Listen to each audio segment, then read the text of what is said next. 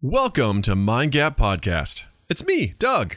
If you'd like to check out our podcast episodes live, head on over to our YouTube channel at youtube.com/c/mindgappodcast for the live stream there. We'd love to interact with you during the show. While you're there, it would mean the world to us if you would hit the like and subscribe button. This little act helps us grow, and we'd appreciate your contribution. If you're still in the giving mood, head over to wherever you're listening to this podcast and give it a rating and a review. If you like a particular episode, video, or bit, share it around with your friends. Who knows? You may help another Mind Gapper find their way into our loving embrace. You can also support us on Patreon at patreon.com/mindgappodcast. Your subscription will give you access to early content, exclusive videos, special Discord privileges, and more. All right, that's enough for me. On with the show. Mind Gap Podcast.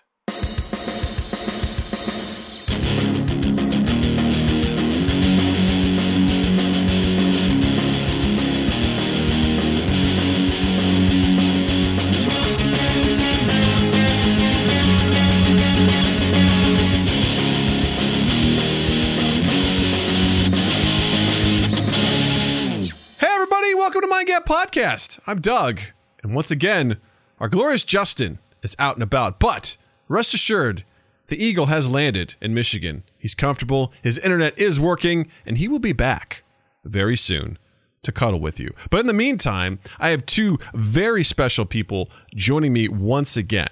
Both of them are veterans, both of them great humans, both of them co-producers on the show. Please welcome back Noah Reno and Wolfslore. Hi. It's great to be back. Me, slutty. Fuck. I couldn't find the air horn, so that's what we get. That's what we get instead. You know, it's a celebration all of its own. Yeah, it's a huge celebration. So, welcome back, guys. Spray at the end. It's so great to have you back in the house of Mind Gap. Just happy to be here. Yeah, I can tell in your voice. It's Thank you for having us. It's very there. Seriously. We've got Jared says co-producers or co-producers. Who knows? I mean, that's really a little bit of both, honestly. It all depends on how you look at it. But Noah is one of the, like I said, he's been a guest before. He also helps with editing our shorts, so he's a huge proponent of that, finding all that stuff. Wolf is our guest booking coordinator, so he helps out very much in that front, and he's been responsible for many of the guests you've seen on here recently and in the near future. He's been he's a big deal. Both of you guys, big deals. And I just want to say right now in this moment with an audience, thank you for your contributions to Mind Gap Podcast. They both gave silent thumbs up, which is great for the audio element for which we are performing. So very good. Thank you for the thumbs up. We're always glad. We'll never. Yeah, you'll never stop. Cool. So before we get started, I want to give you guys an opportunity to, if you want people to follow you on your socials, or if you got anything going on personally that you want people to check out, please let them know what's going on. Noah, starting with you. Well, you can always follow me at Noah Reno on Twitter, as well as follow my associate JJ PogChamp at JJ PogChamp69 on Twitter. And you can check out a little bit of both of us on at JJ PogChamp on TikTok. Nice. Love it. Wolf, how about you? I'm super easy. Wolfslore across everything. Nice. Except Twitter. It's that very cool. Good to know. And you stream on Twitch as well, right? At Wolfslore? I do. I 100%. Right now, we're getting some Destiny 2. The expansion just dropped. And soon some Elden Ring. Ooh, Elden Ring. Very exciting. Very cool. Go check out Wolf. He's very fun to watch stream. I highly recommend him. All right. Before we get the show rolling, let's get through a little bit of housekeeping. First things first, if you aren't familiar with Fumbling 4 and the Almighty Crit, then fuck you. You should be. It's a Dungeons & Dragons podcast featuring Almighty Crit, who's been a guest on this show. And for Season 2, Episode 1, which is available now, you can listen to that. And Justin and I are guest stars on there, and you get to hear Justin in his first Dungeons & Dragons experience. It's great. We play gremlins named Rut and Root, and it's a real It's a real treat listening to both of us fumble around and fuck it up in that. So we are in episodes 1 and 2. Episode 2 will be coming out soon, but you can check out season 2, episode 1, available now. Go support the show and listen to us be a bunch of dorks on Dungeons & Dragons podcast. Also, if you like what we're doing here and you're like, I want to support these guys, then you should check us out on patreon.com/mindgappodcast. We've got 2 tiers. We've got a $1 tier and a $5 tier. If you'd like to contribute, either one is grand. And I want to go ahead and shout out the folks who are our Patreon subscribers, starting with this guy who's already on here, which is Wolfslore. Thank you, sir. Tom McIntyre, Richie Armour, Zenny, Slotty Bartfast, and the Almighty Crit. Thank you so much for contributing to our Patreon. You are the best. If you're also thinking, Doug, man, spending money, Patreon's kind of a big commitment. You're not worth a Netflix subscription. I get it. Hey, man, I love your merch on redbubble.com when I search for Mind Gap Podcast on there, and everything. But I don't know if I have a lot of money to spend on a really cool hat or a cool t-shirt or a tote bag or a backpack or anything else that you have on there, which is really cool. How can I help? Just hit like and subscribe on our YouTube channel. That means the world. It costs you literally nothing, and it helps us on our way to getting that beautiful YouTube partnership. Also, don't forget to check out our Discord. There's a link in the description down below in our YouTube description. Come join us. Join us in our channel. You can meet folks like Noah and Wolf, hang out with us, play video games, shoot the shit. It's a real good time. And also, don't forget to check us out on YouTube. We live stream our podcast on Tuesdays at 8 p.m. Central, and we live stream a video game podcast I host every Saturday at 8 p.m. Central. And this Saturday, we're headed back into the dungeon of Dungeons & Dragons, the fantasy board game adventure, featuring Justin, Jared, Eric, and Sam, which might be the very last adventure in this entire campaign. They're on the last one. We'll see how they do. Let's see if they can kill the evil Necrotim. I don't know. I just love that name, Necrotim. It's so good. So check us out on Saturday for that as well. That is our housekeeping. And now it's time to turn our attention to the thing that Wolf brought up right before we hit record, and that is... So Coke released a new flavor, which is Coca-Cola Starlight, which on the can it says it's space flavored. So I brought up the question, what flavor is space? Yes. So this is super interesting. And I'm already thrown for a loop because my immediate reaction to this was that the taste was like a blueberry flavor or like some kind of like sweet blue. But then I go to this article and it says immediately, the first thing it says is the drink is red. And so now I have no fucking idea what this soda is. Well, didn't you find some description about how Yes, it tasted? I did. This here says, press release spokesperson says, the Starlight flavor has notes reminiscent of stargazing around a campfire, as well as a cooling sensation that evokes the feeling of a cold journey through space. That's the official company statement. Well, that's fine. On their website, it specifically says that it tastes like magic. Yeah. So I don't fucking know what this is. I don't get it. There is a 0-calorie variant. I don't know what 0-calorie space tastes like. It says, if you don't notice the s'more flavor at first, don't worry. I didn't either. I thought it had more of a cotton candy or berry essence, but after a couple of sips, the flavor starts to stand out. What you notice first is a unique cooling sensation in your throat. No, it's not just because it's a carbonated drink right out of the refrigerator. There really is a unique cooling feeling as you drink Starlight, and it seems appropriate for a space-inspired beverage. Gross. Yeah, I don't. It sounds awful. It sounds absolutely awful. So the undertone is s'mores, but it's predominantly berry. The two things that go nuts. Great together, right? Berries and s'mores. The old classic s'more berry that we all had around the campfire growing up, right? And it's red. And it's red, apparently. And it's red. Ugh. Ugh, I don't like it. And I love how it's the company describes the drink's color as being inspired by the light of the stars. Who comes up with this bullshit? I don't know. I drank a can and it gave me s'mores berries. Ugh. Ugh. Wolf. Sick. Oof. That's I don't know what that means, but I don't know.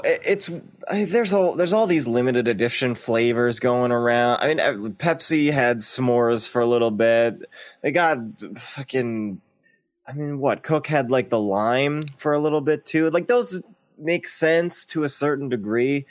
You're thinking these are like things that exist. People like these things, but this is so obscure. Like, why not just call it Red Berry Coke or like whatever? Do they even have a raspberry Coke? Have they done that? Because that feels Wolf, like let's not put that in the universe, man. I don't think we need to worry about that. Like, I don't think that's a good thing. Oof. Slotty's like space tastes like dust. Jared's like feels like a knockoff Dr. Pepper. Slotty goes, oh, so it tastes like menthol campfire cigarette. Ugh. Jared says, look, I'll drink it. Knockoff Dr. Pepper. But it also feels like they just threw all the flavors together and couldn't figure out a name for it. Yeah. It's. Ugh. I mean, I'm almost interested enough to break my nearly decade of not drinking a Coke. You know, I think I'll buy it, I'll drink some, and I'll report back in the Discord. So if you want to stay tuned with that, join the Discord. Yeah, right. Tell us Like about the update. Tell us how it On changes the Starlight Coke. changes your poop green or some shit like that, because that's what that stuff does. You It know glows it. in the dark now, guys. Yeah, right. Oh my god! Oh, Like by the Star. way, in an effort to join the metaverse, like countless other brands, you'll be able to scan a bottle of Coke Starlight and experience a digital concert by Ava Max, the singer behind Sweet But Psycho and Kings and Queens. Are you fucking kidding me? Jesus Christ. What a segue! Metaverse. What a segue, right? I didn't even plan that shit. It's amazing. Because we're also, tonight, amongst other things, we're going to be chatting about the metaverse. Do you know what the metaverse is, world? Are you familiar? Because everyone seems to be talking about it. At least that's what they want you to think, because I'm sure, I mean, have you heard about it? Have you heard about the metaverse? And it's coming Is that for what you. they explored in Rick and Morty? Something like that. Because the metaverse is coming for you guys. It's like the tax collector. It's waiting outside your door. It's hiding under your bed. It's in your closet. It's in the back of your mind while you're taking a shit. It's right there all around you. It's Facebook, but now it's called Meta. So you better watch out. You better watch your ass, or they're gonna come in and they're gonna meta all over you. That's right. They're gonna get you in their digital cooker. They're gonna cook you up. They're gonna eat you. No, not my cyber bits. They're being eaten up. Not again. My cyber again college with the- fund is gone. No, not my crypto laxatives. Shit.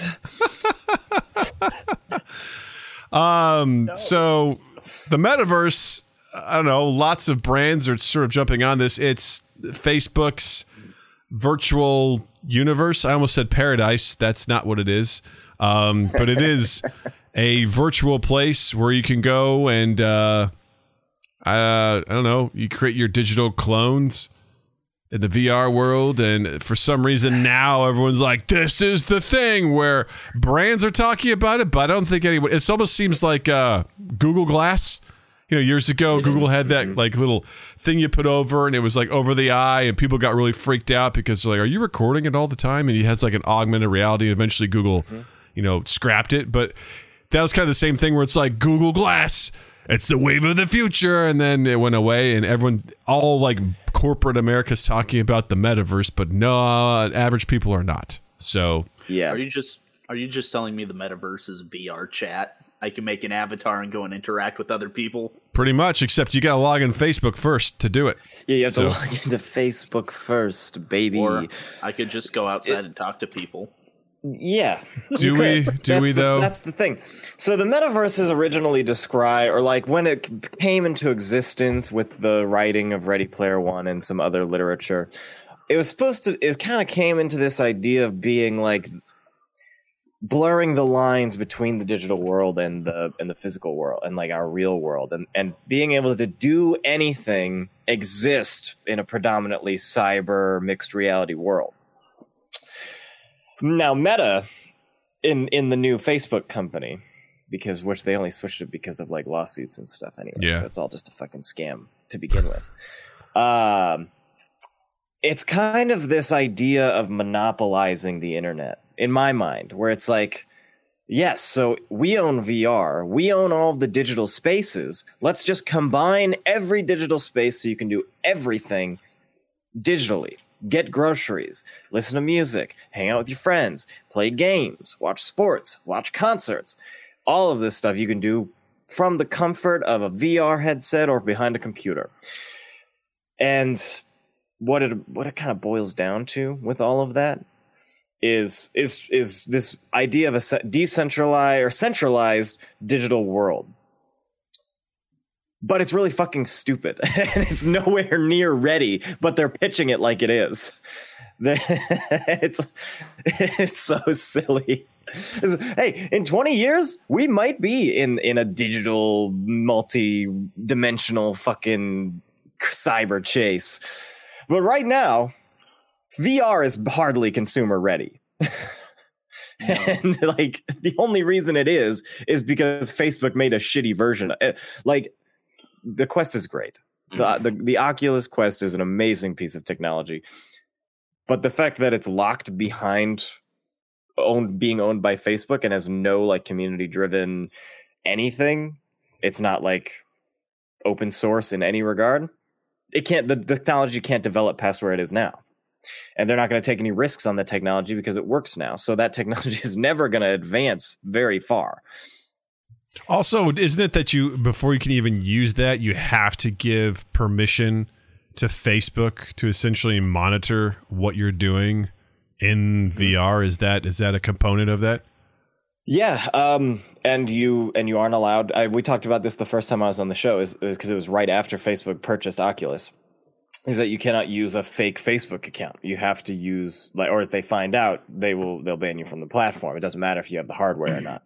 So it's just such a goofy.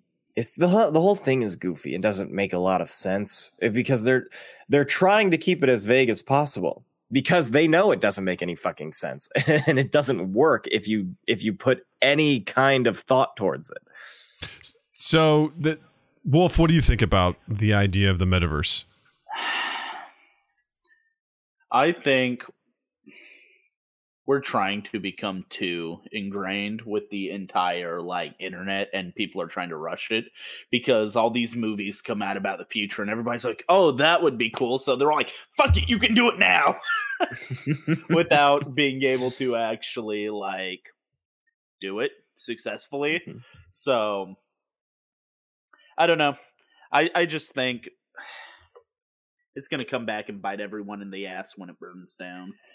Yeah. Is there anything good about this? Like, I mean, I'm trying to just for a moment put on my not Doug hate stuff hat, and I'm trying to think of. I'm a huge proprietor of VR. I think VR is an amazing technology that is the future of a lot of the way the world functions. And I think that the only thing that's bad about it is that it is not only being commoditized, but it's being corporatized. Because because the way it is now, it is a commodity. It's just in the last 2 years become consumer friendly in the form of the Quest and the Quest 2, which is owned by Facebook and is limited in so many regards. But when it comes to VR at its height right now, people can play fully wirelessly on 90 hertz, 3 million pixel screens, closer to like fake 4K, 2K per eye. And You can get full hand tracking. There's VR haptic gloves that are full like finger articulation with smart inputs and like the thumbs and stuff. You can get suits that you feel the impacts. There's leg tracking now. It's like you have all of this stuff already. But it's not consumer ready and it's super experimental. And because it's experimental, no more money is going to be thrown at it because who knows if it's a risk or not. But there are people out there that are playing VR chat as if it were Ready Player One, like fully immersed, like having 30 by 30 like empty spaces in their houses or using their garages or whatever to fully realize the space that they're in and having all of this extra tech to make it even more immersive. It's there. It just isn't there for everyone. It's, we're a few ways up before they start trying to build us like pods that we can plug into and become part of the internet. Mm-hmm. Yeah, I'm just trying to think, like, I mean, for entertainment purposes, yeah, I I've always hoped VR would be good. You all right, Wolf? Go down the wrong hatch there? I'm dying. He's dying. Oh, no. Poor guy. Yeah, poor guy. Cough it up. It's all good, buddy. I've been there. But, because the thing that I dislike about what I've seen is they make it seem like just for non-gaming purposes, like this is the wave of the future. And I fail to see it. The idea that this is going to be what work is going to be like now.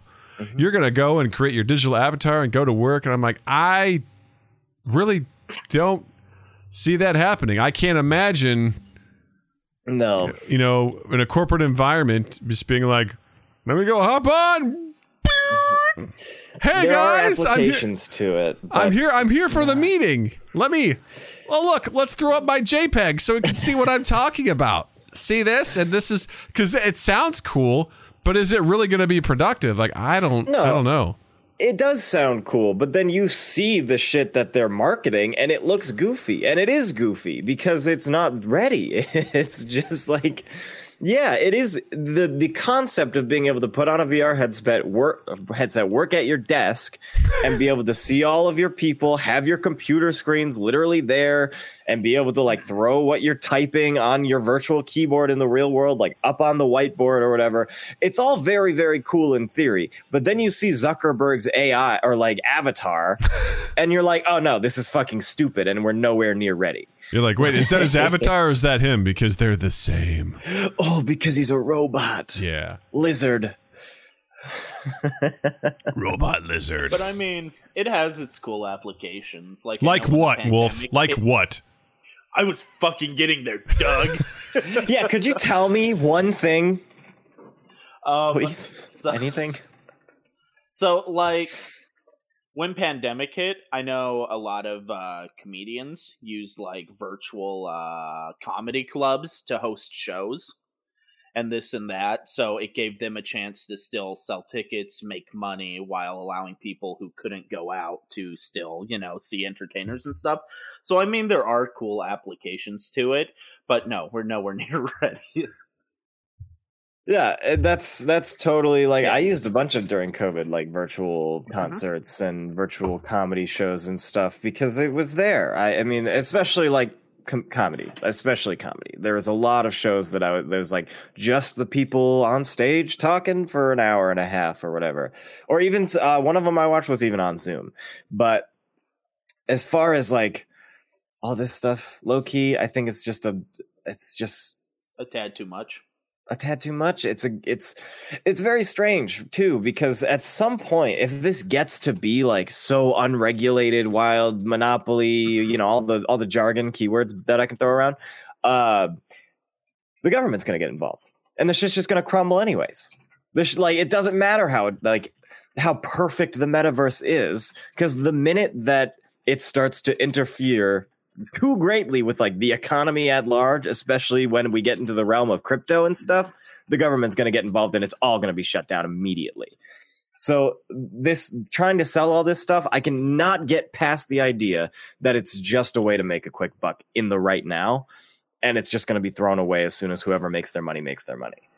I mean, I also kind of understand why some of these brands would be throwing their hat in the ring early, right? It's trying to make an investment in something. Because imagine if your brand is one of the first, if you're Coke and you're in the metaverse and you're just interacting with your consumers, like the marketing people just jerk off to that kind of stuff on a regular basis. We're like, we would have unfettered access, and since this is Facebook, we're going to be capturing all of that data, and we're going to be capturing all of the metrics of how often they interact with and see our content, and they just get super gross in that regard. I know Nike, I think, has talked about throwing their stuff into the metaverse, and you also mentioned, artists and performing, and that's a big thing now in this article that was reading, that like Cardi B, Michael Bublé, Justin Bieber, Ariana Grande, like just essentially are hosting concerts in the metaverse, where I think in some aspects that's kind of cool, because like, for example, the home team who was on the show not that long ago, they performed in Chicago last week. I couldn't go. And I really wish I could have. And a part of me was like, would have been nice to see them perform, even if it was just in the metaverse or some shit like that. Like, it would have been kind of cool to be there and interact with them in some regard. But at the same time, too, I'm like, what is that really like? How's that different from me just watching a live stream, a really well put together live stream of them performing? So that's where I come from with it, is that like putting things under the guise of the metaverse is just the way to, and I keep saying it, is to feed into the monopoly that Facebook is trying to create. Like, that's all it is, because there are virtual concerts and there are virtual like comedy shows and there's virtual get-togethers and all this shit exists. It's the same thing that's like crypto is like people are trying to pitch like crypto literature. It's like, yeah, that's a PDF. Like, this shit exists. You're just trying to commercialize it. And like, we have seen some of these like experiences, and Fortnite is the big thing, because Fortnite did the like the Ariana Grande concert and like a couple other concerts, and they did like the trailer for the Force Awakens or the Rise of Skywalker, and like there's like a lot of those things that have kind of been experiments in their own right that I could totally see being whatever comes next for the metaverse, like virtual concert stuff. Like it kind of works. Like if you look at it from the outside there, and that shit was free, like just because Fortnite makes so much money. No, that's a good point. I love it too, because Richie from You Haven't Heard This Music podcast says there's no atmosphere in those worlds. It's not the same. I don't think there's really any way to replicate going to a live show. Like, you can get as close as possible, but the idea of being there and experiencing that is just, I don't know. And I also got to wonder, from the perspective of the artist, I mean, I'm sure the paycheck is nice, right? But I mean, I don't even know what they're doing on their end to perform live. Are they just in some sort of studio somewhere doing whatever they're doing? Like, I don't know. I would like to think maybe if you're at that level where you're like, whatever, man, I perform, cut me the check, it's all good. But I can't imagine it's super exciting to perform in the metaverse, but I don't know. I can see it just being like a 360 camera in the middle of a crowd. Right. It's just live streaming from a 3D camera or 360 camera. Right. And I was going to say, there's definitely no way. As somebody who's done a lot of concert hopping and loves music festivals, I don't know how many times I've like been hit in a mosh pit accidentally. I'm not, it's not that atmosphere. I'm not getting sucker punched in online. And they're like, I'm not complaining about it. I'm not saying it's horrible. It's part of the atmosphere. You're in the mosh. Everybody's going wild. There's so much energy. There's so much movement. You catch a flying elbow on occasion, but there's something so like great about it. Even when you do, it's just like, yeah, everybody's amped just like me. Adrenaline's kicking in. Yeah. And I actually, for a couple of years, I was part of a team that was out in California that was trying to revolutionize the virtual concert. And this was way before COVID. This was like my first year of college.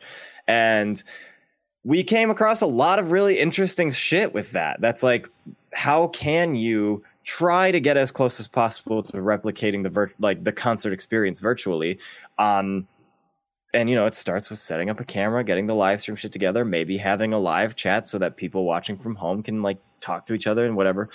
And then, the natural next step is putting it in VR, but not everybody has VR. And there's some really cool shit in VR too. Like there's the big screen app that's like you can watch movies on a movie screen in movie seats next, and there's other people in there. You can talk to them and there's a chat and stuff. And all that stuff is great. But one, you're still in your own home, right? You're still going to be able to hear the outside sounds from around you. You're still going to be in your chair, on your couch, whatever. And there is just a difference between being at a concert where things are hot and everybody's hype and the bass is blasting in your ears versus a tailored experience at home, because you're going to be able to adjust the volume. You're going to be able to take the headset off and go piss. Like this is just not the same. Yeah.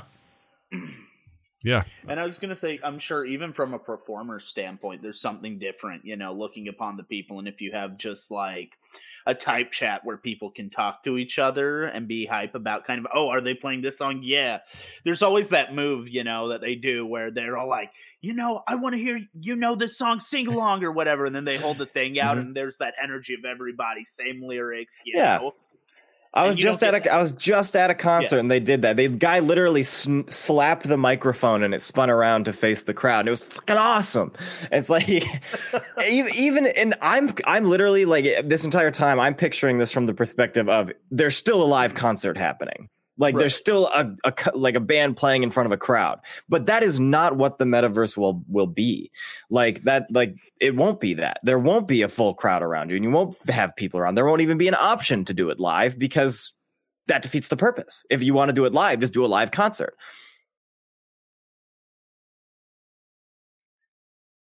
I love how Richie says nothing beats getting a pint glass of piss being thrown in the air and landing on your head. Like that's an experience. Yeah. Replicate that in the living room, and the missus goes fucking mental. I'd love to. Yeah, I'd love to. Yeah, drenched. I can appreciate it in theory, and on paper, it makes sense. Like, how can you sort of allow these experiences to exist in another format that is inclusive? Because really, that's the best thing I can take from it is, hey, buy a digital ticket. There's unlimited space, maybe? I don't know. Like, there's probably a lot of space you can go and you can hang out. It won't be the same experience. So I think we can all agree there's nothing like... There's nothing like if the three of us were sitting in a room right now doing the podcast. Like that energy is different than us doing it digital. Like there's something about physically being there, which is why to some extent, I hate to admit this, like the metaverse for work kind of makes sense for the sake of collaborating. Being able to somehow engage with someone else and have some semblance of human connection is good for collaboration, but that's about it. Standard meetings, they can exist via phone, Zoom, or whatever. But I think there are some elements here that are good. But I'm wondering also if the younger generation, if they don't mind, if this is something, if they're growing up with this, if they're used to stuff in Fortnite and things like that, and with the pandemic locking stuff down, are they more like, hey, this is our world now, I'm cool with this? Because, I mean, look at the people that are performing. It's not necessarily, although Michael Bublé, I mean... That guy will get the older ladies to drop the trousers because that's what they're wearing is trousers. Probably the onesies with the little button in the back too. They'll drop them and open those up, Yeah. For the poop. And I do just want to say that like it's not. This is overly negative, especially from my end, just because I'm upset that like I'm such a VR guy.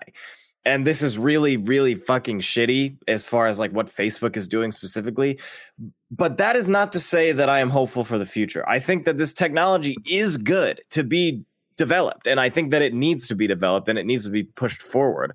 And I believe that it can advance human civilization to some extent.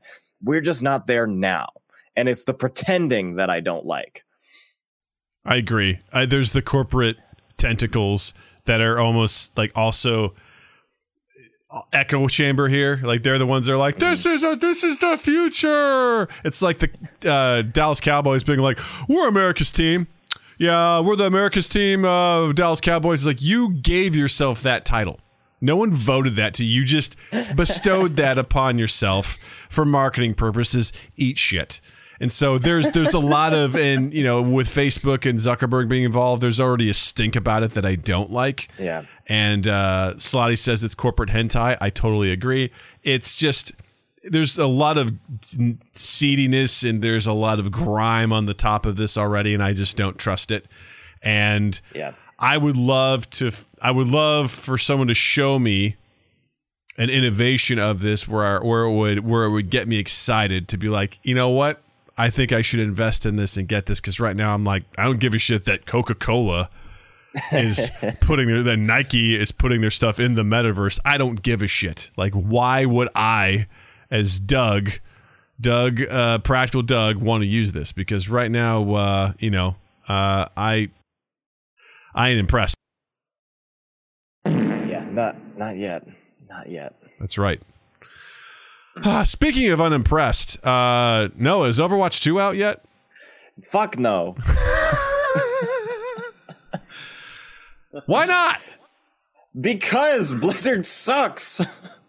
And that is just to say that Blizzard does suck. And we should be down with the corporations and all that. But I'm super excited for Overwatch 2.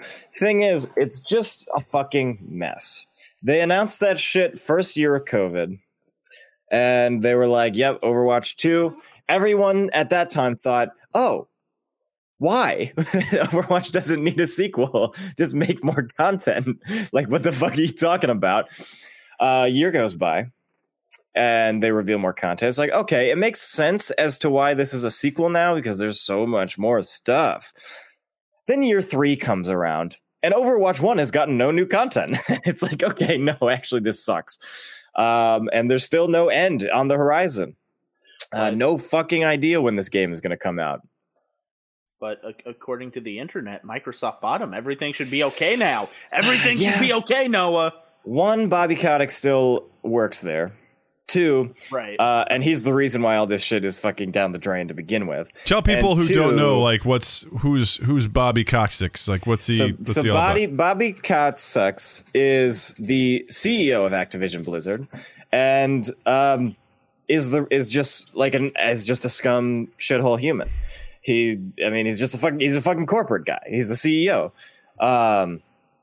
and he's done a lot of shitty things to women. He's done a lot of shitty things to all of his workers. He's fucking a big supporter of a lot of really bad things and policies and other stuff. And he's also actively done things at Activision Blizzard that have put a lot of their games behind, including Diablo, which I'm really excited for fucking Diablo 4.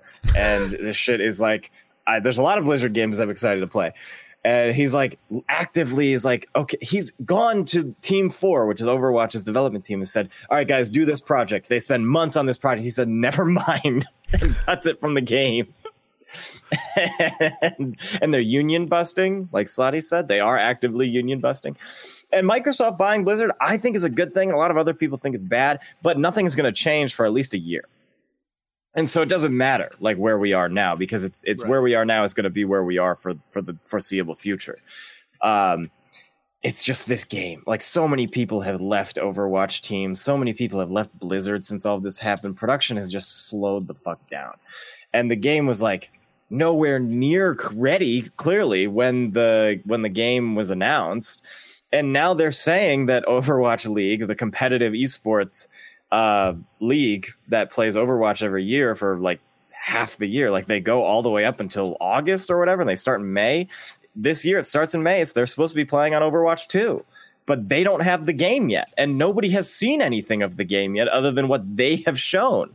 And like, we just don't know. Like, it's just a complete fiasco, this entire thing. What would it take when Overwatch 2 comes out to make all of this be like it was worth it? What about the game do you guys think? It just needs to be good. In what way? Like, truly, what would? Because I mean, what it needs to feel like Overwatch. That's the concern, is that it might not even be that. Because Overwatch is a great game. It was a perfect game. Like, one of my favorites, an incredible game. I will play devil's advocate there. It was a perfect multiplayer game. They had the co-op kind of bits that were kind of story oriented, which were really cool. But the big selling point for Overwatch 2 was this campaign that they were adding in that was supposed to tie this universe together, really. So, you know what? It's funny you're talking about campaign because honestly, I know Overwatch originally was going to be an MMO RPG, and then they're like, because they have such a developed world and story, and these characters are amazing, and it feels like to me that so much of that is lost on the gameplay itself, which is essentially 6 versus 6 shoot 'em up, and yet you have this incredible lore behind all of it, and you've seen some of these short films that they put out with these things, which are absolutely amazing. And my brother mentioned to me recently, what a missed opportunity to watch Blizzard squander the story and the world of Overwatch, and then to see Arcane by League of Legends come out and absolutely wreck everyone's buttholes because it's such a good show. You should watch this show on Netflix, available now. It's so good. Very good. How dare Blizzard let Riot do that for League of Legends when they have at their disposal an amazing world with characters that, I mean, I still go back and watch the Genji Hanzo short film from time to time. I love the Reinhardt one. Man. It gets even the Bastion one is kind of boring, but there are moments in that where I'm like, holy shit, like this is a living, breathing universe. We could get a show out of this, and they're like, nah. Well, and the GOAT of Overwatch shorts is the Doomfist one. That's the animated, like almost anime style, where it's like, dude, Netflix, pick up the Overwatch anime, because that shit would be the most fire thing. Like, it doesn't need, like, I know that that's a lot of production. I know it's very expensive, but they have the fucking money, and like, it is a cool world. I know the entire lore of Overwatch. Like, it's a world that I really fucking love. It's a game I really fucking love. Dude, I mean, they have such great themes, like dealing with the idea of robots. Are they less than humans? Like, it's got some Matrix qualities in there. It's got so much. I mean, the whole shit that happens on the moon with the lunar colony. You've got there. It's so rich in their world, and the characters are so enjoyable. And you have like 3 generations. Yeah. Like, because you have Overwatch where it starts, and then you have Overwatch when it's not Overwatch anymore, and then you have new Overwatch, which is like some of their kids or grandkids. Yeah. It's like, it's such a fucking awesome, unique world. And they've set up all these characters we haven't even seen yet. Like, I know one of my friends, they're like, I want to see the Junker Queen. They keep talking about them. We only know 2 of the Junkers, really. Roadhog, Junkrat. And there's so many more that are alluded to. It's this entire civilization. Where are they? Right? Well, I just, and not only that, I mean, you got, what's his name now? It's not McCree. McCree is a dirty word now. Cassidy. What a cool character, right? Cassidy's cool. Soldier 76.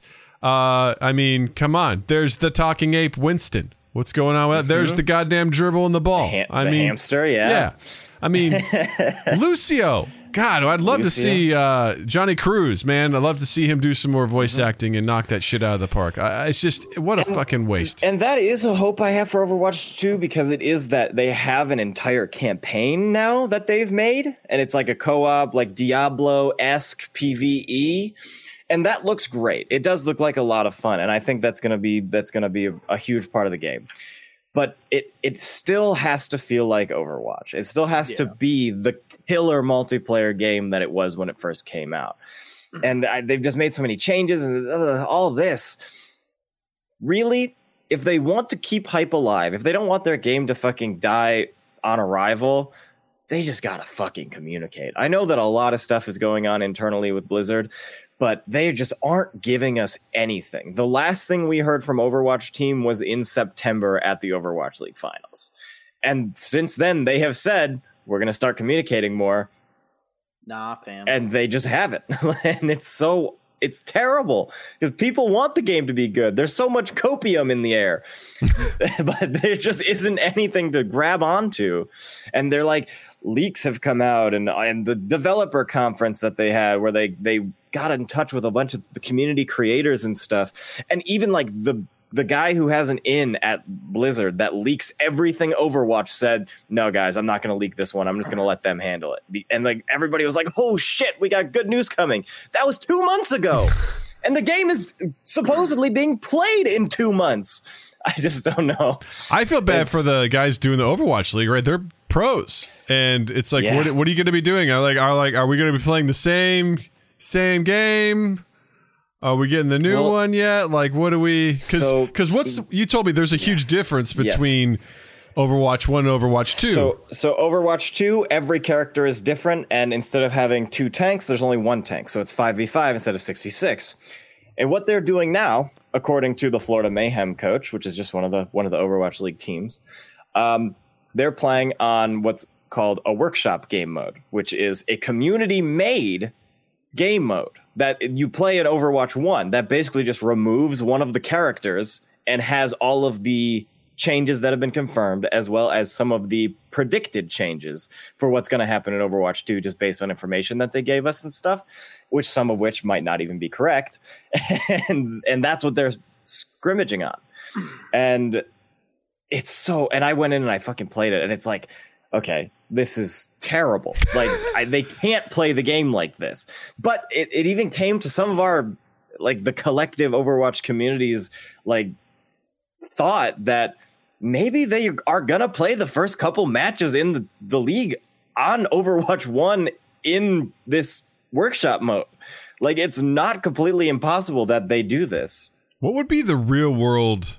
Not that this isn't the real world, but let's take it out of the esports world and think about, like, let's put it with like football, right? Would you equate it to this, like, all right, we've got a new ball that's coming, all right? You're gonna need to know how to throw it and how to kick it, and it's gonna be coming, and it's coming out in time in August for preseason, and it's like, June. And people are like, "Hey, when's this new ball? We're going through some, like, it's coming. Like, so do we keep running our plays with the old ball, or do we get the new ball?" It's like hockey. If hockey was like, okay, there's not a goalie anymore, and there's going to be 2 people that are going to be assigned the pseudo goalie role, but we're not going to tell you which player is that role. That's right, because you're also like, hey, instead of 11 players in the field, you're now going to have 9. But that hasn't fully gone into effect. We're like, hey, man, we can't really design plays around 9 when we normally have 11 on the field. So when's this going to happen? They're like, it's coming. 2 of your guys are going to move faster. And there's no more CC. And also there's no more heals. So there you go. Like...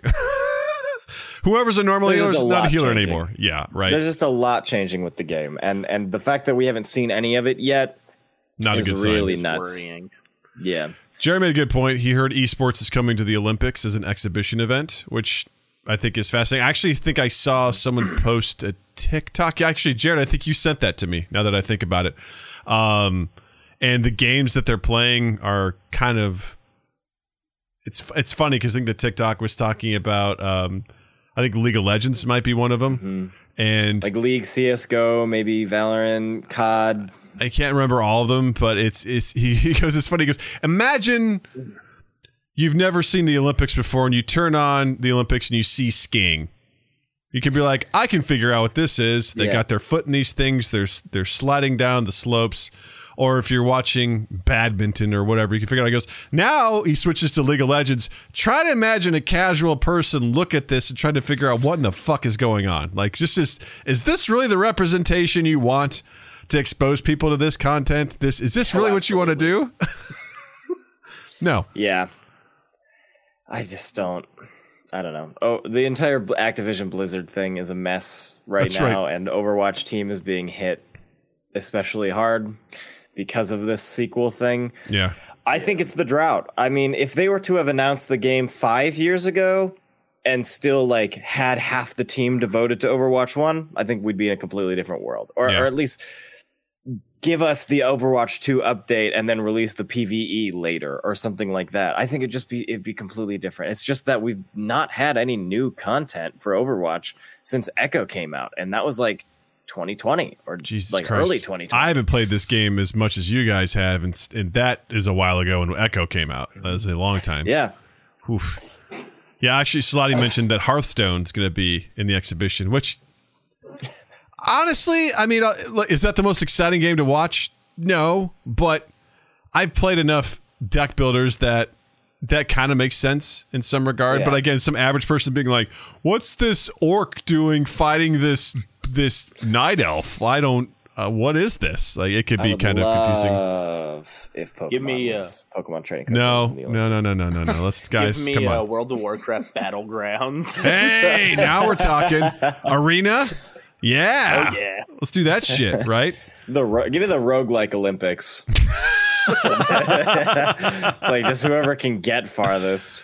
Yeah, right, dude. Well, there's got to be battlegrounds in there, right? Apex or some shit has to be in there because that's the true Olympic sport, right? Yeah, truly. The Battle Royale, no doubt. That's got to be it. We want to make it even crazier and lose people like in an even more bizarre way. Let's just do a speed running competition in the Olympics. Hey, that could totally be a category, right? They do that every year. They do the speed run for I think charity or some shit.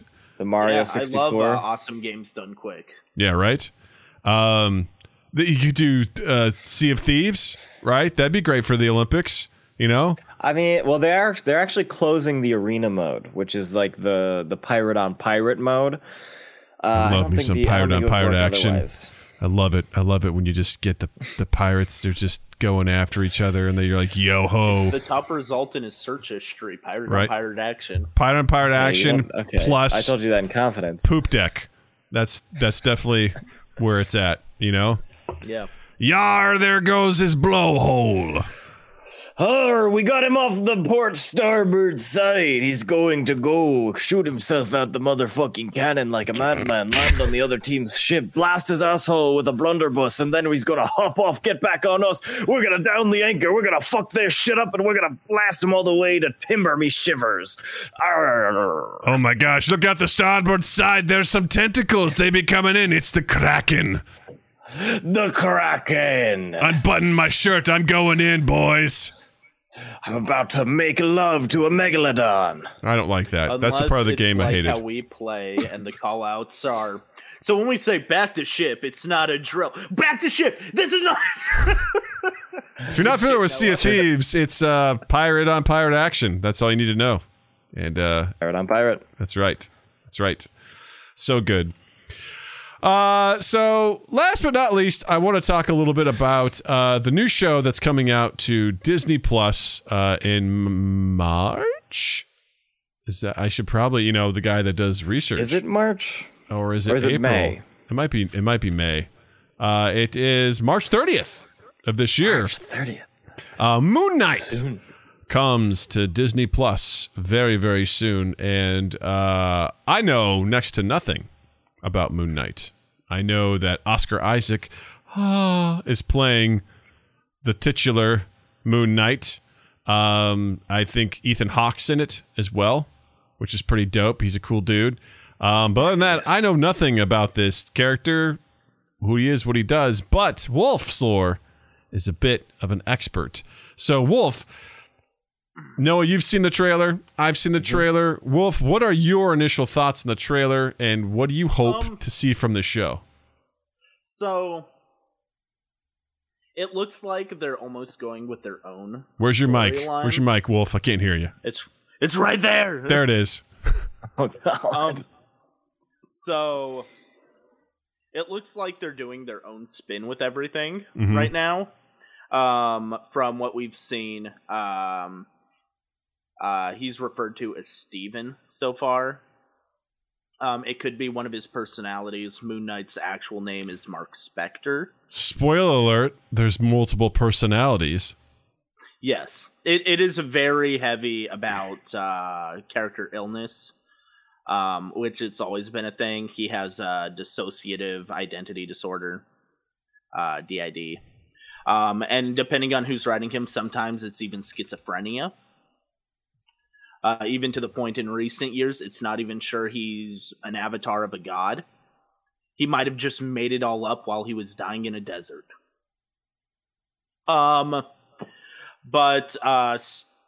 And it looks like a lot of it from what we've seen, first looks and the trailer, have been in a museum where he seems to kind of get his powers, which is super different as well from what the origin story is.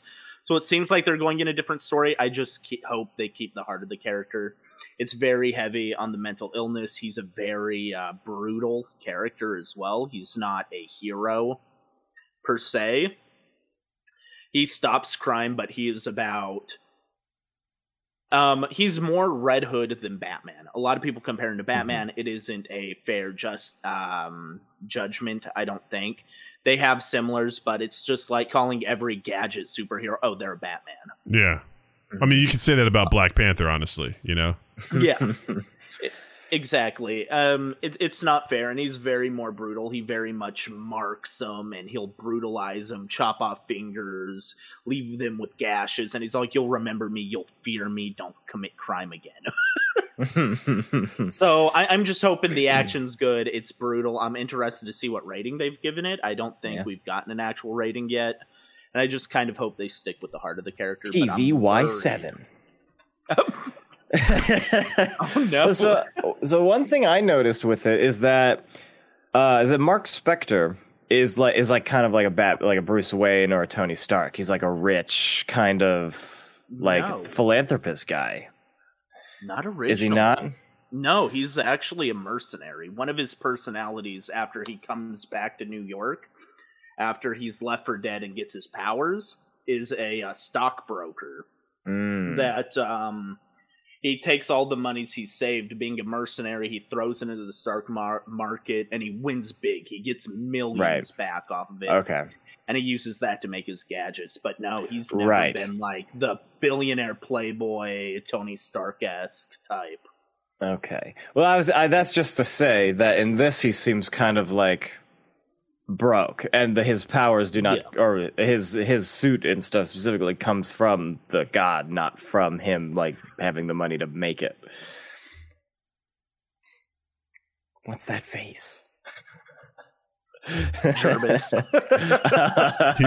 Jared goes, he marks them like Batman. Yes, just like Batman. Yes. Well, because he is called Mark at one point in the trailer. Like it's like that's the kind of hint at the multiple personalities. The lady on the phone is like, Mark, I thought you were dead, and he's like, why'd you call me Mark? Oh, yeah. That accent he does too is really interesting.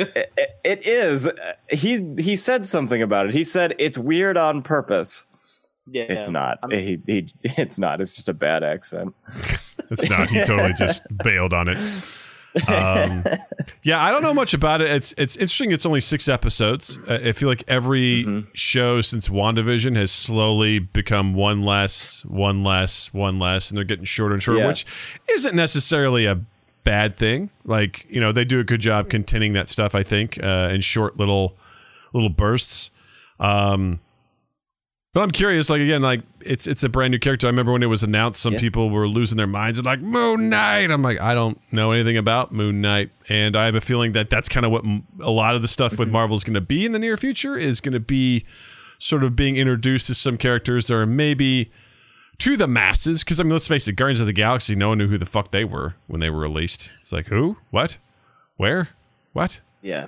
So, I don't know. I'll be curious to see what that's like. Because also, Oscar Isaac, man, he's a busy dude. To be like, you're committing to this character now. Hop on. Well, that's kind of something interesting. Yeah, and it's like, who knows how much this ties into the universe. More, could just be for the sake of more world building too. Because I mean, from the trailer, there's a lot of fucking British people, and we see the double-decker bus. This takes place in London. Like, this is not in New York, maybe, or America at large. Not confirmed. As far as I can tell, not confirmed. But there's a lot of British people. He's British. Double-decker bus. It's London, and I don't know if he gets to America. I mean, that's a big part of the character. Is he comes to New York and like it sets up in New York too. But Who knows? Who knows if this is gonna follow that plot line, and if he's just gonna be London's hero, and we're gonna get more Earth shit later down the line. Well, according to Wikipedia, November 2019, Feige stated that after introducing Moon Knight in the series, the character will cross over to the MCU films. So, hold on to your butts. Okay. And that's what I'm excited for. He's a fun character. One of my favorite fun. Yeah, he sounds like a real hoot. There's a comic where he completely Joker-esque rips off his villain's face. Mm-hmm. Yeah, hilarious. Yeah. But one of my favorite lines referring to him is actually from Taskmaster, who he goes, if there's one fighting style I wish I never learned or have to copy in the future, it's Moon Knight's. That guy would rather take a punch or get stabbed to set himself up for his next attack than dodge it. And it'll get me killed one day. That's interesting. Very interesting. Yeah, it's a super cool character. I'm very curious to see how they make it work. Because so far, we've only seen we've only been alluded to two of the personalities, rather than what he has, like 4, right? Ish. Yeah. And so it's like, how far does this go? They're really playing into like. I think they are kind of playing into that schizophrenia angle, like on top of the multiple personality disorder. That's like, this guy is so fucked up. Like, this guy has no idea what's real. And I think that's a really interesting angle. And maybe I'm hoping that it's a little brutal. I don't think it's gonna get the R or like the TVR, but I do hope that they kind of get to the edge of that. Considering it's on Disney Plus, I don't think it's going to get that R. So, I'm wondering if they're doing, if they're going to introduce him into the more supernatural side. One of his big villains, other than the Bushman, who's the mercenary that left him for dead, Dracula shows up a lot in his. The Wolfman shows up a lot in his. There's one of the memes that goes around that's been shopped in about Dracula, you big fucking nerd, where's my money, as he storms into his castle. I don't know if I like this anymore. I don't know if I. Well, we do that figure that he's like punching the shit out of in the trailer is definitely a wolf person. Oh yeah, he originally appeared in the 80s as a enemy for Wolf at Night, which was part of their like spin-off Supernatural line. It's big Supernatural vibes. Well, what I gotta say is I love the idea of exploring, the concept of what's real and what's not. I've kind of always been drawn to, like Jacob's Ladder. Was it the Mouth of Madness? Any sort of story or concept where you kind of, as the narrator, like you're questioning whether or not the narrator is understanding what's real, because I find that fascinating, also terrifying at the same time. The idea that right now there's someone in my extended family that is kind of going through this. They've been in the hospital for a couple months now, and they're struggling right now a lot with reality. Like they don't know what's real. My dad went through something similar when he was in the hospital. He was telling me these ridiculous stories about what he thought was happening to him. He's like, he kept calling his doctor Hitler. And he goes, they were wheeling me down to the basement and they were torturing me. I'm like, Dad, this place is one level. Like, there's no basement here. Like, it's a hospital. But in his mind, that was happening. Like that was, and that is both fascinating and terrifying to me. I think the idea of losing your sanity or losing your concept of what's real has to be one of the most stressful things, especially if you know that it happens and you're like, I don't know, because I never really understood what schizophrenia was. And so I watched a documentary a few years ago where someone goes, basically you see shit that's not there. And I think there was a guy who was going through it, who's like, he was driving and he looked at his rearview mirror and he swear he just saw Satan sitting in his back seat. And he's like, this isn't real. This isn't real. This isn't real. Or just the idea of you would just see stuff, no one else would see it. And you're like, am I crazy? Is this happening? and it's got to be really intense. And I don't know, that element of this, which I didn't really know anything about with Moon Knight, could be interesting. Just to, I don't know. There is a really cool show starring Jonah Hill and Emma Stone called Maniac. That is basically just like, it's been regarded as one of the best like looks at schizophrenia and like what that is actually like for a person, but like of course dramatized and for the sake of entertainment. But I watched the first couple episodes of that. I didn't manage to finish, but I might one day do that. Probably not. But it's super fucking interesting to just like, especially like you said, know that like something is wrong, like being aware at all times that what you could be seeing is not real, and how like fucked that is. Yeah. I can only imagine the strain you put on yourself, on your family, on your loved ones. You just you know, because imagine one of the things you fear the most, right? Let's just say it's spiders, right? And there's just a giant spider. You look over to your left, you're at work, and just sitting in the cubicle is a giant spider just hanging out. And you're just like, ah, ah. And your boss comes by, is like, hey, what's up? And I'm like, I'm good. And it's just sitting there, just in the cube. And you're like, did we hire a new guy? I don't like this. I don't like this. Yeah, it'd be horrifying. And that's like an interesting thing too, is like, it's not just seeing things, but it's fully experiencing things. Right. And like I've never heard any firsthand accounts of things like that, but like fully realize, you know, like a realized headspace of like being taken to another room and people that don't exist doing things to you in a different place than the place that you're in. Like I'd never heard of that before. Yeah. And that's fucking it is fucking terrifying. And I think that with this show, we're going to see maybe some of that, especially because like he's awake and he's asleep. And like when he's asleep, he's a different personality, or like what he thinks is when he's asleep is a different personality. But like he's going and doing crazy nighttime crime fighting shit. And he's like, he wakes up and he like is seeing people dying around him, or he's like in danger, or like shit has happened and people that he doesn't know are like calling him, and like shit has happened. Like how fucked that is, especially if you don't know that those things are actually happening or not. Also, oddly enough, he's not a nighttime superhero. He beats the shit out of people in plain day. Then why is his name Moon Knight, Wolf? Because the god that he's become the avatar of is one of the god of the moon and vengeance. So his powers in certain runs are controlled by the phases of the moon. Are you sure he's not Batman? If he's vengeance? I am vengeance. Because I think literally in the last trailer he said Batman says I'm vengeance. So even Catwoman calls him vengeance. She's like, "What's up, vengeance?" Calls him vengeance. I think if he's canonically vengeance, then Moon Knight is Batman. You know what? Thanks for having me on the pod, guys. That sounds like a real practical answer to that little conundrum, and so that sounds like it's time for. You got the questions, we got the answers. All you do is ask. Practical, practical, practical, practical, practical, practical, practical. Ask Practical Doug. Booyakasha! It's that time again for Ask Practical Doug, which is a little Doug that lives inside my head and gives me practical solutions to problems. And if you have a question for Practical Doug, all you got to do is head over to any of MindGap's social medias at MindGap Podcast.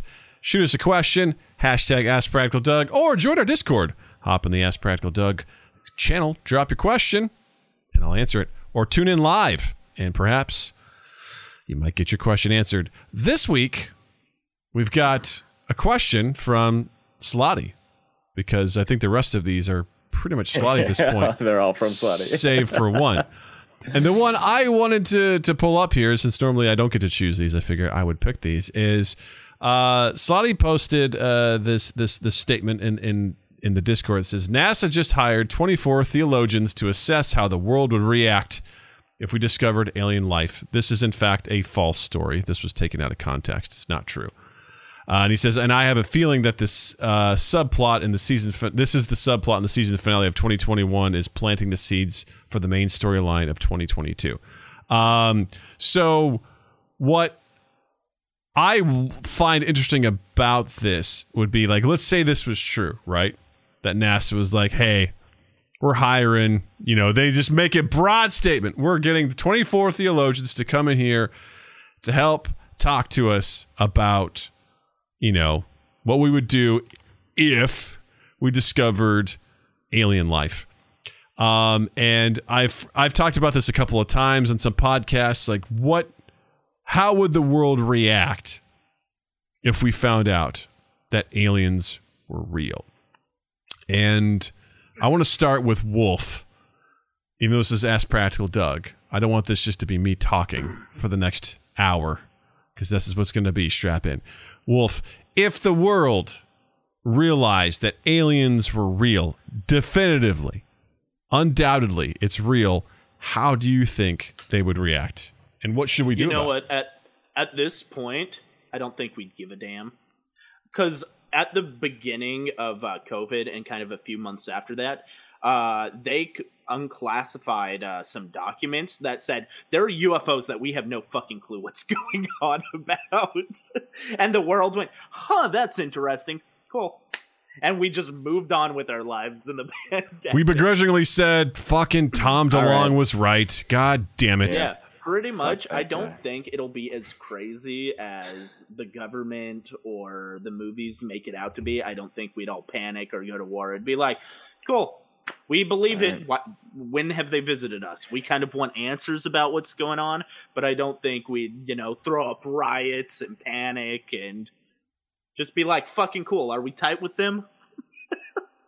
Interesting. No, so I agree. I think you're right, but I also think that it's 50-50. When it comes to specifically like religious groups, because I think that some of them are so indoctrinated that it does not matter. Like a life form from another planet could walk in front of their face and like blast another human being with a laser beam, and they would not believe it. Like, it just is. There are some people that are so ingrained in the faith and the idea of the faith that it does not matter. And I mean, we're seeing it with shit now. Like, we're seeing it with shit that is happening to our world, that like people just do not believe the shit that is happening. And that's just the way that it's going to be. And I think the other half will probably just give up on the religion, because the idea is that God created the heavens and the earth, right? There's nothing in the Bible about alien life or whatever. So if there is aliens, then the religion canceled. But and so it's going to be half people are going to have that mindset, and the other half are going to continue in their ways because they're never going to change, because there's no reason to change. Right. I agree with Noah. I'm kind of Practical Doug's more along that lines of it definitely will call into question our reality, because our reality is day-to-day life is rooted in the fact that there's no aliens here around us that we know of, right? They just, I know there's shape-shifting lizards, but whatever. They were here already. They were already here. But the idea that definitive proof, that they're call it some, and it's not something like, oh, there was a UFO. It's like something definitive. They make contact with us. We make contact with them, whatever. There's some sort of like, holy shit, there's another life that exists outside our normal boundaries of existence. It would, I think, profoundly affect the way we go about our day-to-day life, in the sense of we're not alone. Jared brought it up. Can we fuck them? Like, is there weaponry? Are there resources? Is there information? Are they enemies? Are they friendly? What more can we learn? Is there space aids? There's so much to cover here. And religion, I think, is a big part of that too, because that's always what I've called into question, because someone would take some passages and mold it into like, Jesus talked about this too. It would someone would try to stitch something together to make it account for that. But in general, I feel like it would shake us to our very foundations of, we are not the only intelligent I mean, or whatever, take intelligent out there. We're not the only living creatures in the universe that we know of, and I think that shakes us. To me, that's why do I need to go into work tomorrow? Because fundamentally, in my existence, it's only been humans and what we know on this planet, and now there's something completely different. Why should I go into work and work in my cubicle tomorrow? Like, why should I do anything? It's going to give me pause. I think that so there are actually some like cults out there and stuff that literally just teach the Bible, but under the pretense that God is an alien, and like that shit exists. I mean, people they'll be like, "I'm right, yes," but no, I mean, I think that's I don't think that generally, especially with like as we are getting into the newer generations and stuff, they're that nihilistic. I think that it's truly like, people don't give a fuck anyway already.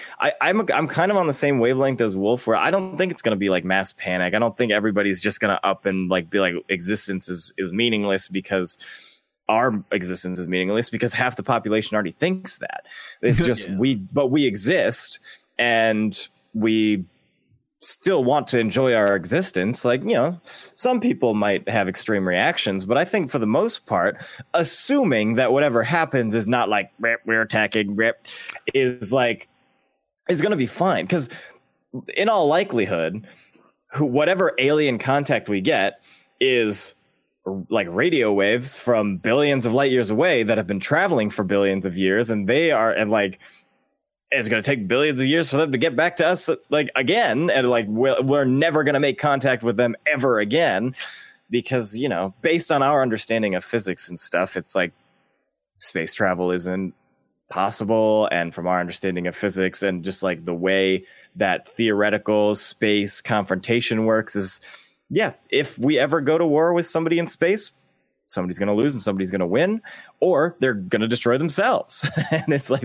and neither actual planet will suffer any of the consequences. They're just going to send armies into space. They'll meet each other and blow each other up. And so it's just like it's just a weird, like,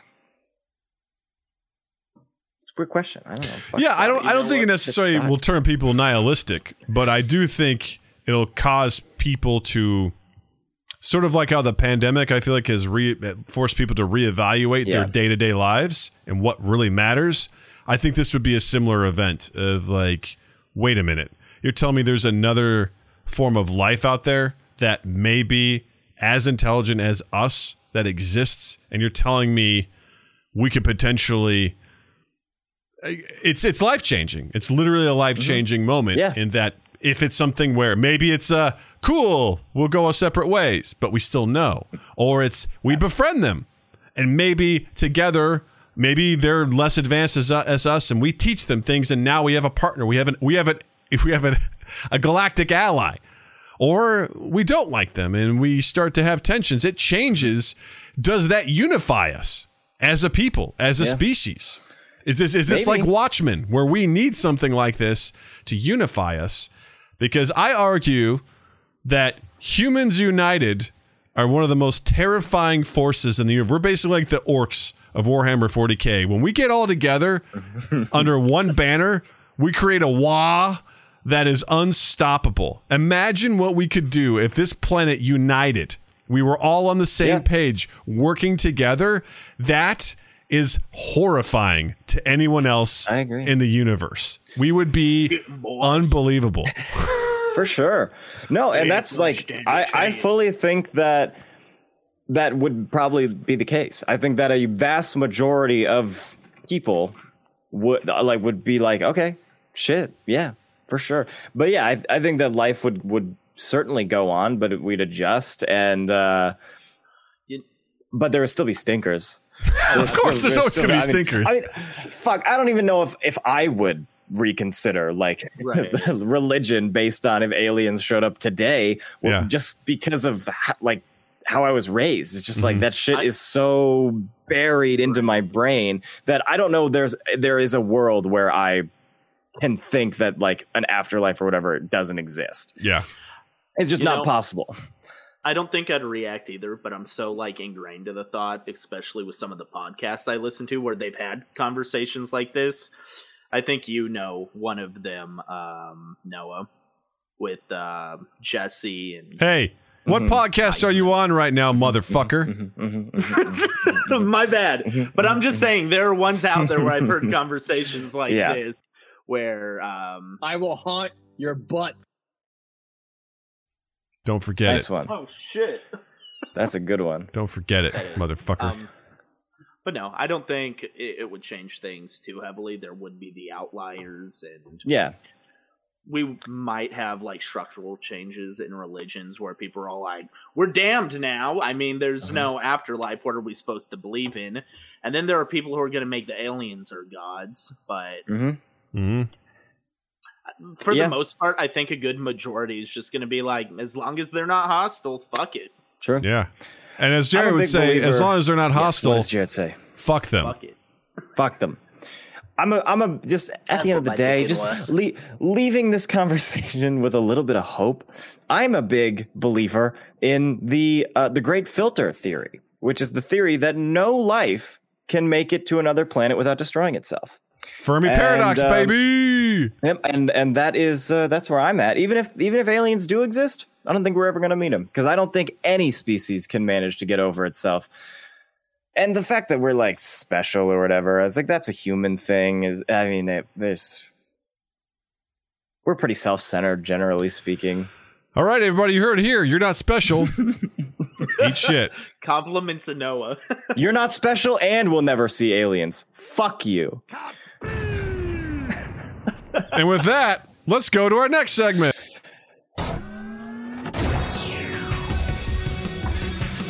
Welcome to the Throwdown. Oh, boy. We're in the Throwdown, ladies and gentlemen, which is such a big deal. If this is your first time here, this is when we get two things that enter a ring, and they fight to the death, and we have to decide who will come out as the victor. No, I think you did that incorrectly, but that's cool. He was like, I've got two, boom, and now there's two over here. That's cool. That works. This week's Throwdown is none other than Noah's favorite Instalock DPS, Widowmaker, versus Metal Gear Solid's best fan service, Quiet. It's a sniper versus sniper. Dun, dun, dun. All right. So I would like, Noah, I'd like you to break down Widowmaker, and Wolf, I'd like you to break down Quiet. Both of them have their boobs out in display, so I think that's a wash. So there's that. Yeah, but Noah, why don't you start us off with Widowmaker? All right, so Widowmaker's powers and stats. Her power tier is 9A.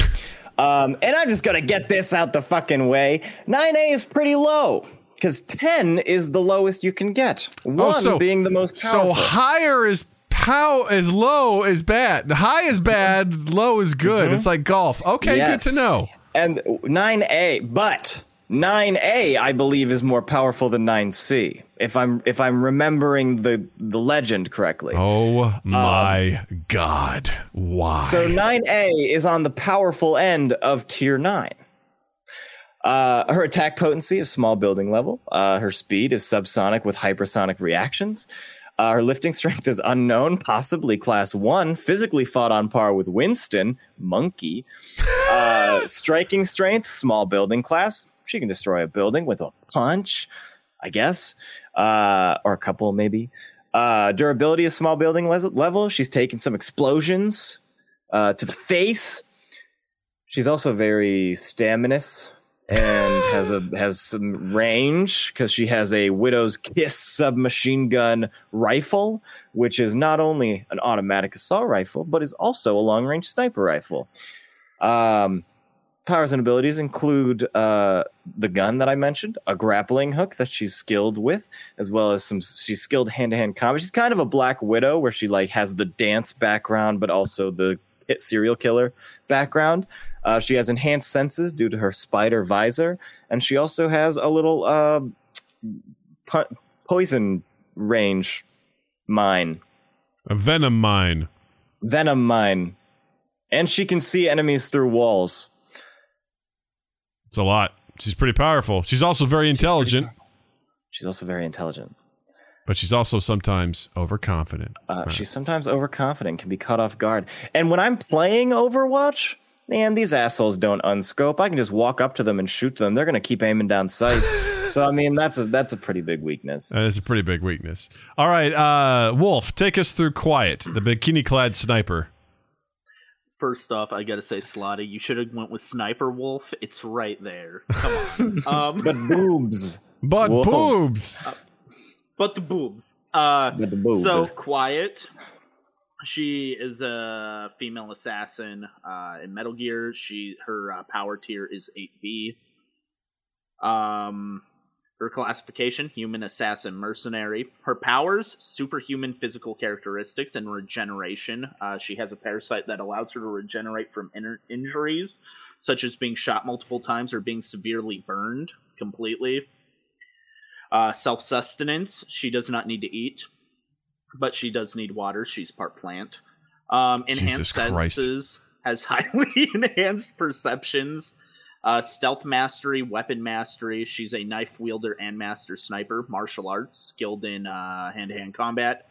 Longevity and invisibility. Limited intangibility. Hold on, let me stop you there. She can go invisible? Yes. Huh. Okay, keep going. That's fine. Limited intangibility. She can turn her body into a partially gaseous state. Biological manipulation. So she has skin camouflage. And invisibility, and she can and limited intangibility. Yes, she can compensate for destroyed organs. Metal Gear. She has limited flight. What? She can control the rate at which she falls. Okay, so she's like 6 Overwatch characters. Yeah. In one. Sleep manipulation via Guilty Butterfly, which is one of her sniper rifles. We'll get to that. Resistance to pain. She's been unfazed by being submerged in chlorine gas, electrocuted, being in a burning building, shot repeatedly. Her attack potency is a city block level. Revolver Ocelot stated that she could have killed everyone on Mother Base, including Big Boss. Her speed is supersonic with high hypersonic combat speed and massively hypersonic reactions. It's very fast. Lifting strength class M, was able to throw Big Boss across the room, casually lifted 2 grown men with 1 hand each. Striking strength, city block class, durability. She was only knocked out after being hit by a 125 millimeter shell. From what? From what, Wolf's Lore? I wanted to fucking skip it. What is it? What, from the 125 millimeter shell from what?